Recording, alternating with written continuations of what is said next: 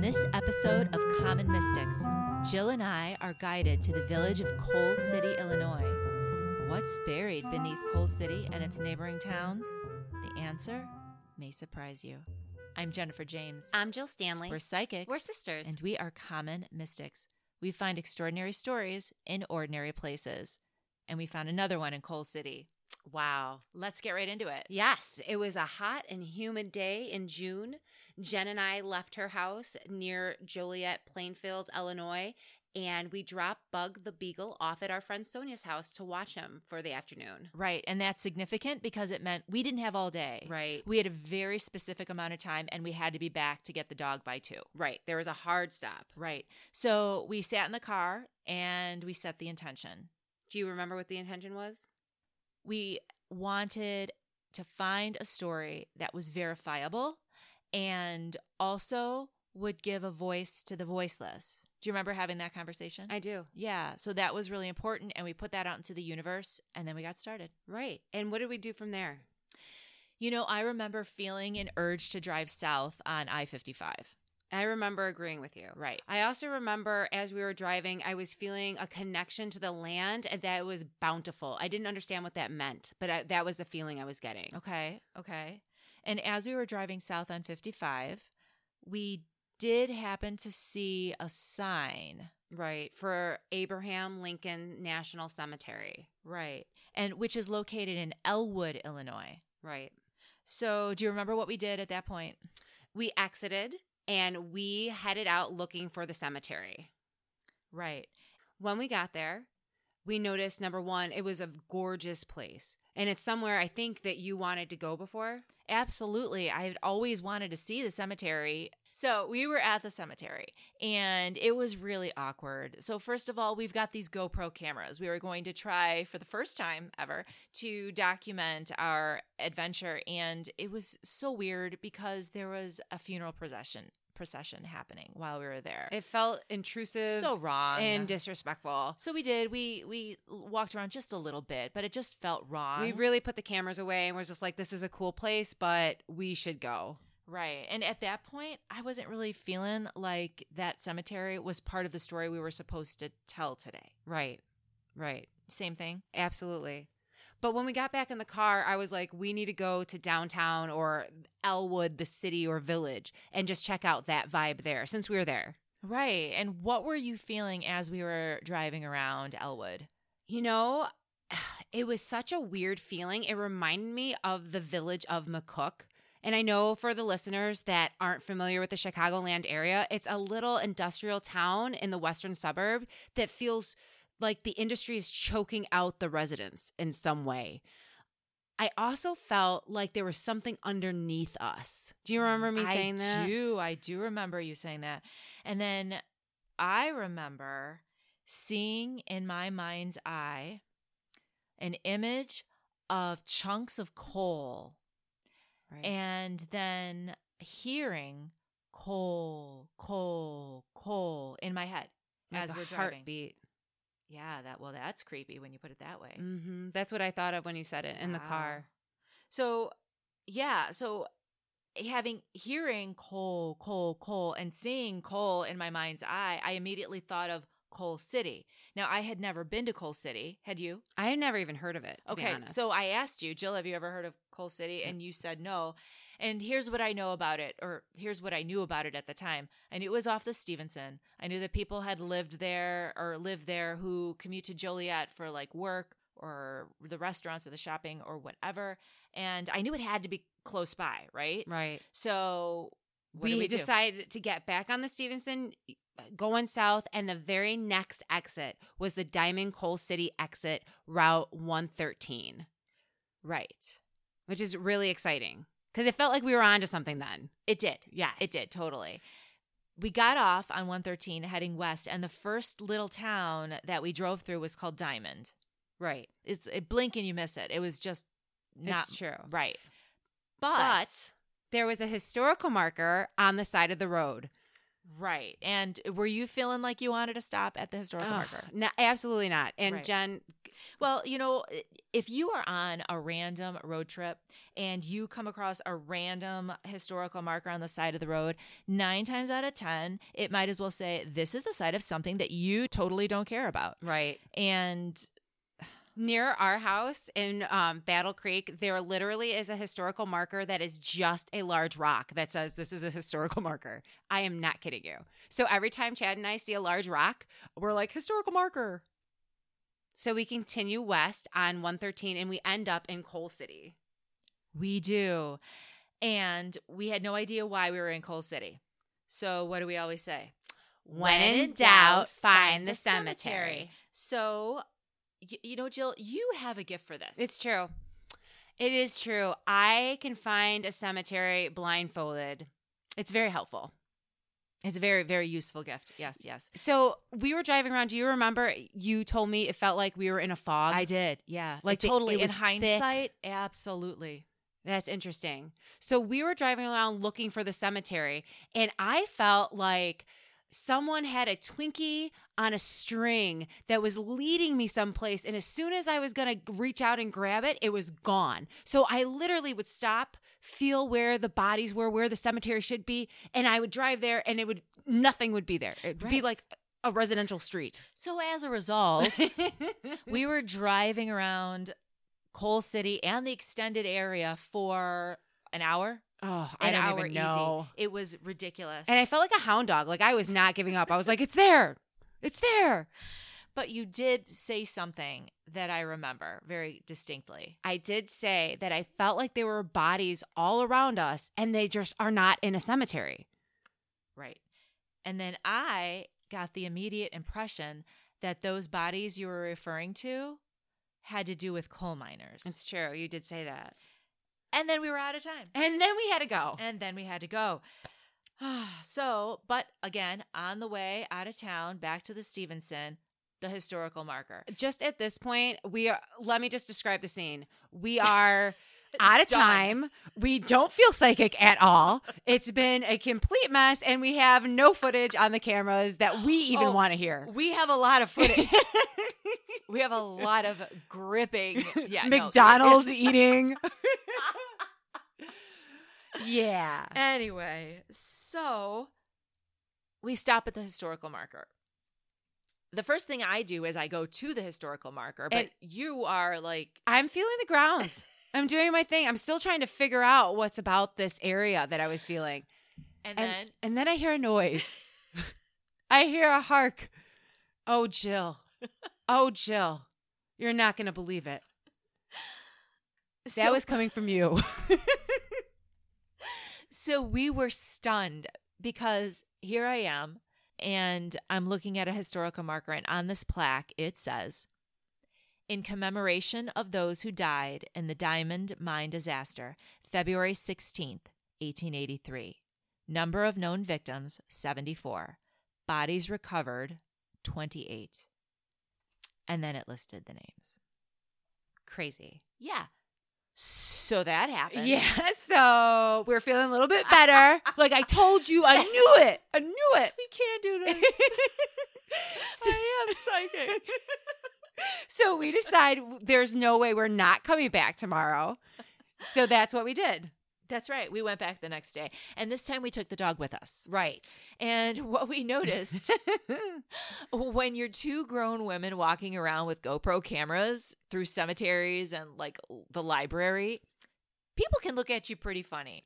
But if you have an adorable puppy with you, they're not even looking at us. They're not even looking at us. They're looking at the puppy, and the puppy is a perfect decoy because they assume we're taking photos of the dog. Right. So, having said that, we went back to the historical marker. Right. Beeline for the historical. Beeline. We're there. This time, it was our Trick jam. me once. So you started getting some impressions. Yes. Right away. Tell us about those.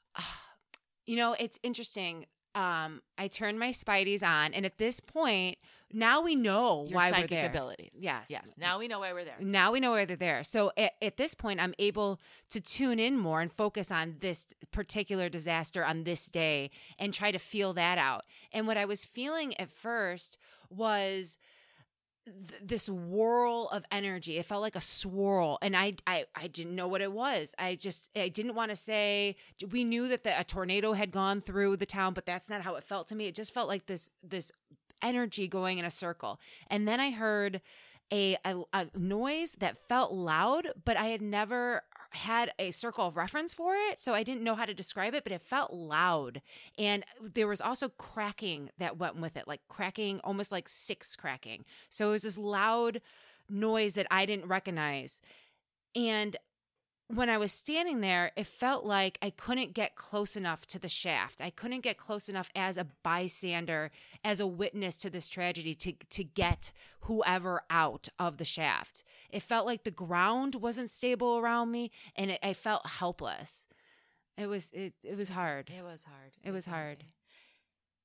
Now, while you were getting those impressions, I saw and felt very distinctly a young man who was drowning.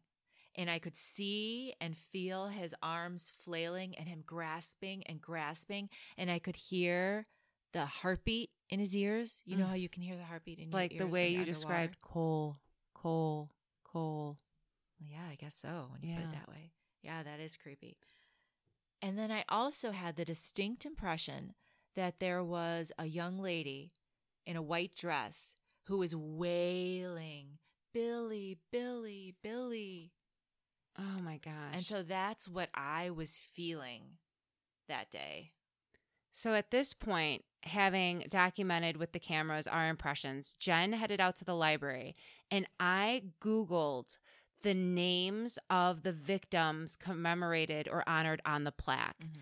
And so while Jen's in the library, I'm outside on Google, and I noticed a couple things, that the age group is all over the place. And that as young as 13. As young as 13.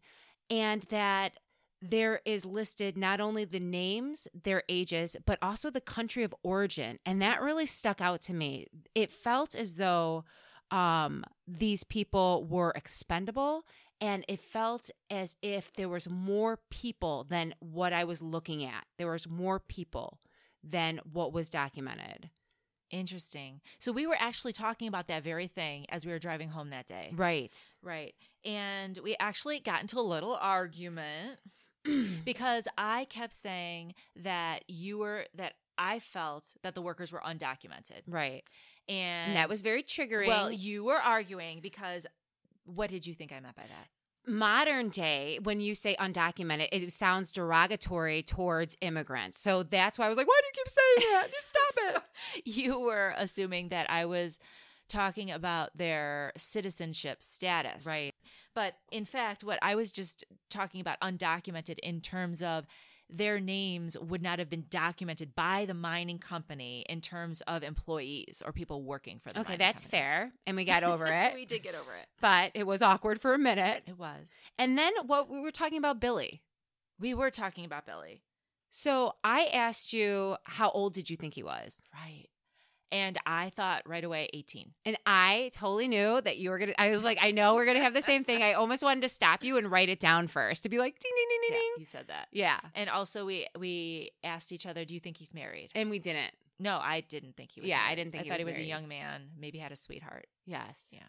So let's get into what we actually discovered through our research. Right. Well, I think it's appropriate to read this excerpt regarding the diamond mine disaster that was published in the Wilmington Advocate on February 19th, 1883. There are many persons who even yet do not fully understand how the terrible affair of Friday could have occurred.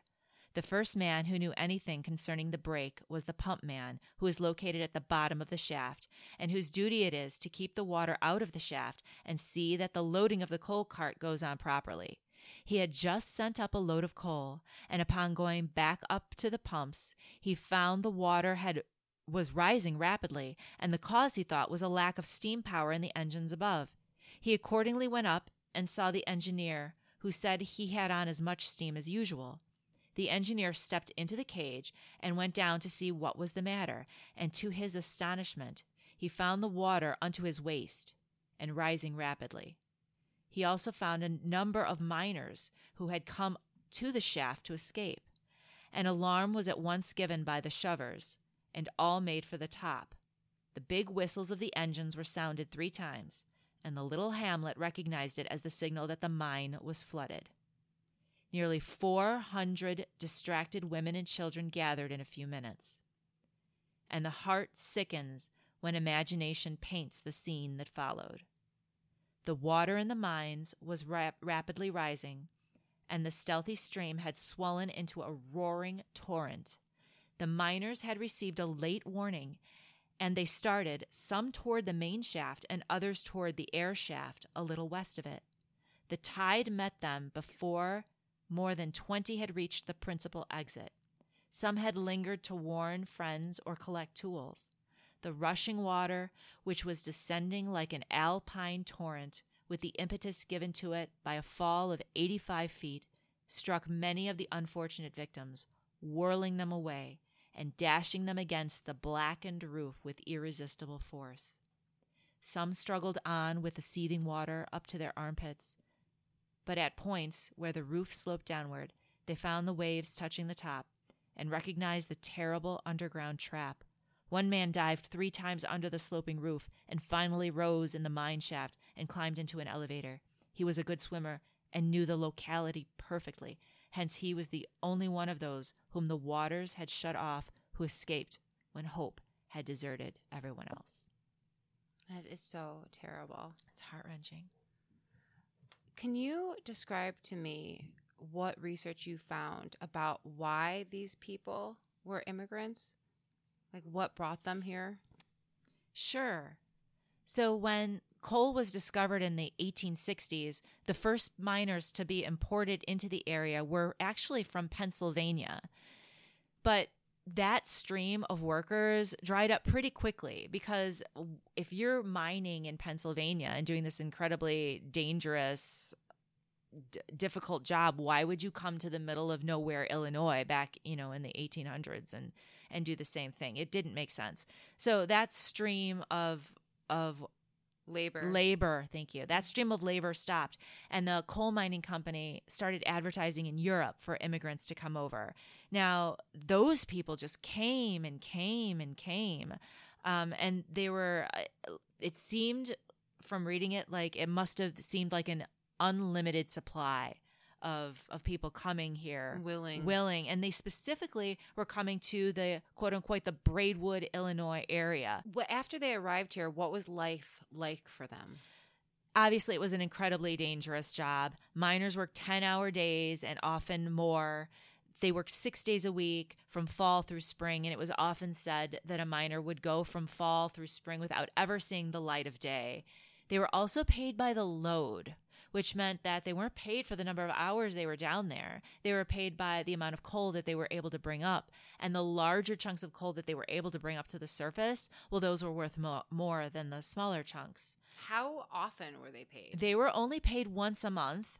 And also in the summertime, when there was less demand for coal, work was slow, obviously. So if you needed supplies or food for your family during the summer or like the second week of the month before you got paid, you would have to go to the store. But the store wasn't a privately owned store. The store was actually owned by the mining company. Wow. So the mining company not only owned the stores, but they owned their homes. And so what ended up happening was these workers were going to work just basically to pay off their debt to the coal mining companies. Just for basic human needs. Exactly. Wow.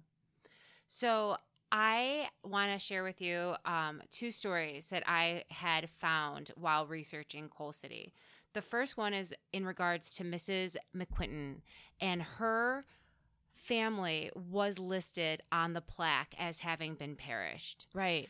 And so Mrs. McQuinton lost all the men in her family, her husband and her boys. How many boys? There were 3 boys, and the youngest of which was William, who was 14. Oh.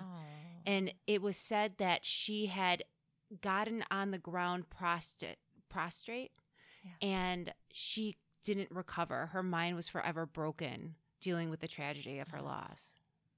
It's awful. Also, I want to share with you an eyewitness account to the tragedy by John Huber.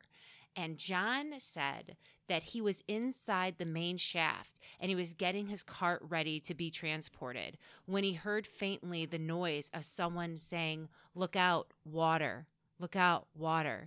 And at first, he didn't pay it any mind. He just continued to work and get the coal ready in the cart.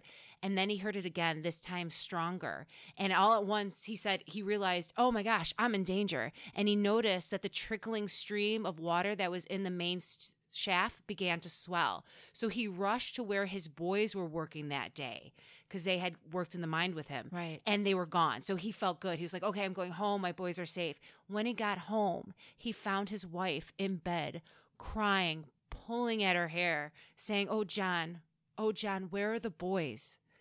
And at once he freaked out and went back to the mine, and he discovered that his worst tragedy had fallen upon him and his wife because the boys were not seen since they arrived to the mine that morning.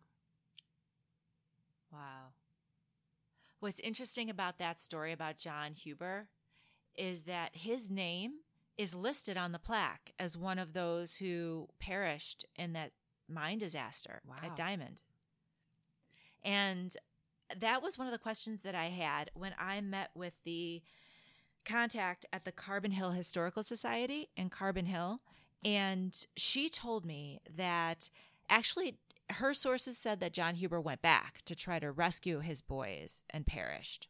But she did say that the state of Illinois only accepts that 68 people perished in the mine that day. Now, the plaque says 74. Now, when I asked her about that discrepancy, she said that at the time, if a miner and his family were in debt to the coal company and didn't see any way of getting out of it, they would take advantage of a situation like this and leave town and start over. Wow. Yeah. And she actually told me a story about a Mr. Skinner. Now, Mr. Skinner was one of the big bosses at the time in the mining company. And he, years later, was in Arizona, of all places. And he was in a tavern or some public place. And a man approached him and said, "Are you Mr. Skinner?" And he said, "Why, yes, I am." And this person said to him, "My name is on that plaque, but I didn't die in the mine that day." Wow. Yeah. So there's at least one story that supports that idea that some miners escaped. I found in the Chicago Times on February 19th, 3 days after the tragedy, addressing another discrepancy with the numbers of people who are said to be perished that day in the mines. So in the article, it describes that it was learned that many people were in the mines that day that weren't on the company books because these immigrants would bring their friends that traveled with them to America to work with them in the mines. So it was believed that where the company thought 3 men were working, there would be 12 instead. Okay. So that conversation, that argument that we actually had in the car about workers being undocumented, totally supported by this. Yes. Totally supported. And it also makes sense that they would bring their friends if they got paid by the load, because the biggest pieces of coal were the hardest to bring up. And if you had your friends with you, you'd get paid more, and everyone would benefit. Wow. And it also makes sense that the coal companies might even turn a blind eye to this practice because they would benefit too. Right. Getting free labor. That's crazy. I know. Yeah. Wow. Okay. So let's debrief. Let's talk about Billy. Yes. So as far as I see it, Jill, Billy could be one of 2 possibilities. First of all, he could be Mrs. McQuinton's youngest son, William, who was 14 at the time. Now, I know that you and I had picked up on the age of 18. So how do you justify that? Okay, good question. Well, here's how. In researching mining practices, historically and current, right now in the state of Illinois, you need to be at least 18 to work in a mine at all. So when you and I were trying to pick up on Billy and his age, he might have been trying to tell us that he was underage and should not have been working in the mine. So that's one possibility as I see it. The other possibility is that Billy is one of the nameless individuals, the workers, who died in that mine that nobody knows about, whose names are not documented anywhere. That happens to be what I believe.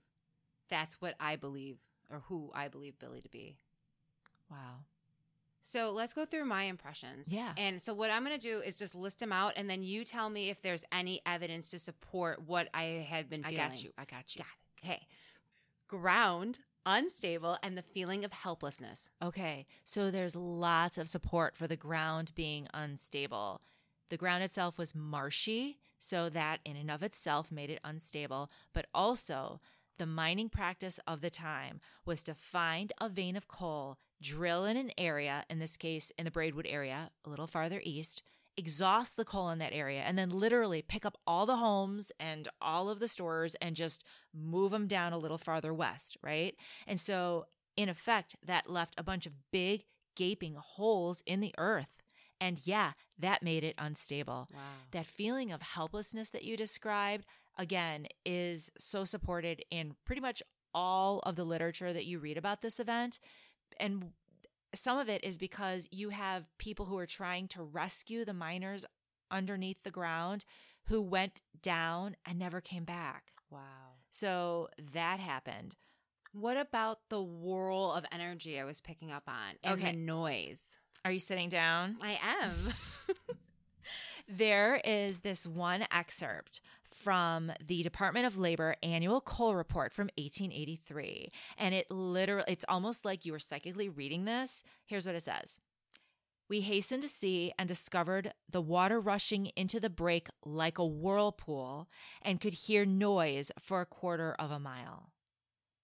That's crazy. It is crazy. And also that noise I learned, you talked about wood cracking. The supports for the ceiling of the mine was wooden beams. So you absolutely would hear wood cracking as the ground caved in. What's weird about that specifically is because my Jill mind, like my ego mind, I would not think that the water would come in a torrent or in a whirlpool. Mm-hmm. I would assume that it would be seeping in or gradually coming up, like gradually increasing. Right. So that is just really crazy to me. Yeah, it is. It's terrifying.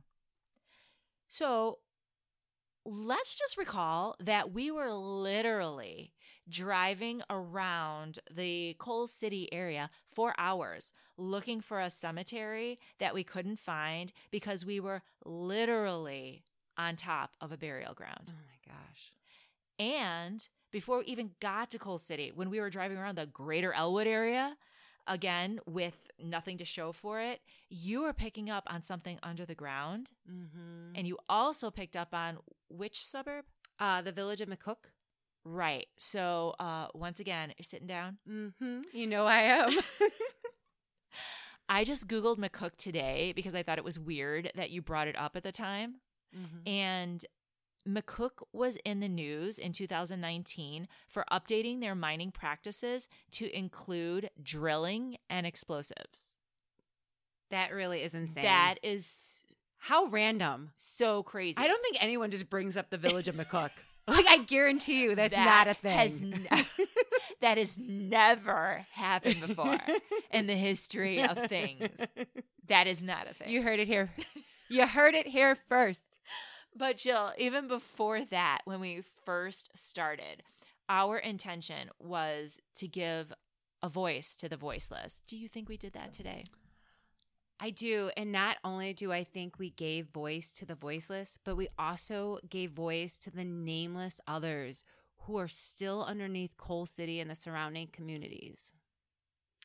I hope so. But perhaps the most tragic thing about this event is that it didn't have to happen at all. I'm going to read a quick excerpt from Jim Ridings, who wrote Cardiff Ghost Town on the Prairie. And he's talking about this disaster. He says, "The disaster that took so many lives at Diamond on February 16th, 1883, did not come without warning. The flooding was a concern. The superintendent at a nearby mine ordered his men not to work that day for fear of the mine flooding. But the men at Diamond went to work on February 16th, as usual." Well, I hope that us visiting the area and doing this episode can bring peace and comfort for those souls. I do hope so. And also, if anyone out there is listening to this and is interested in the history of the area, specifically the history of coal mining in the area, do go to Diamond and visit the historical marker there.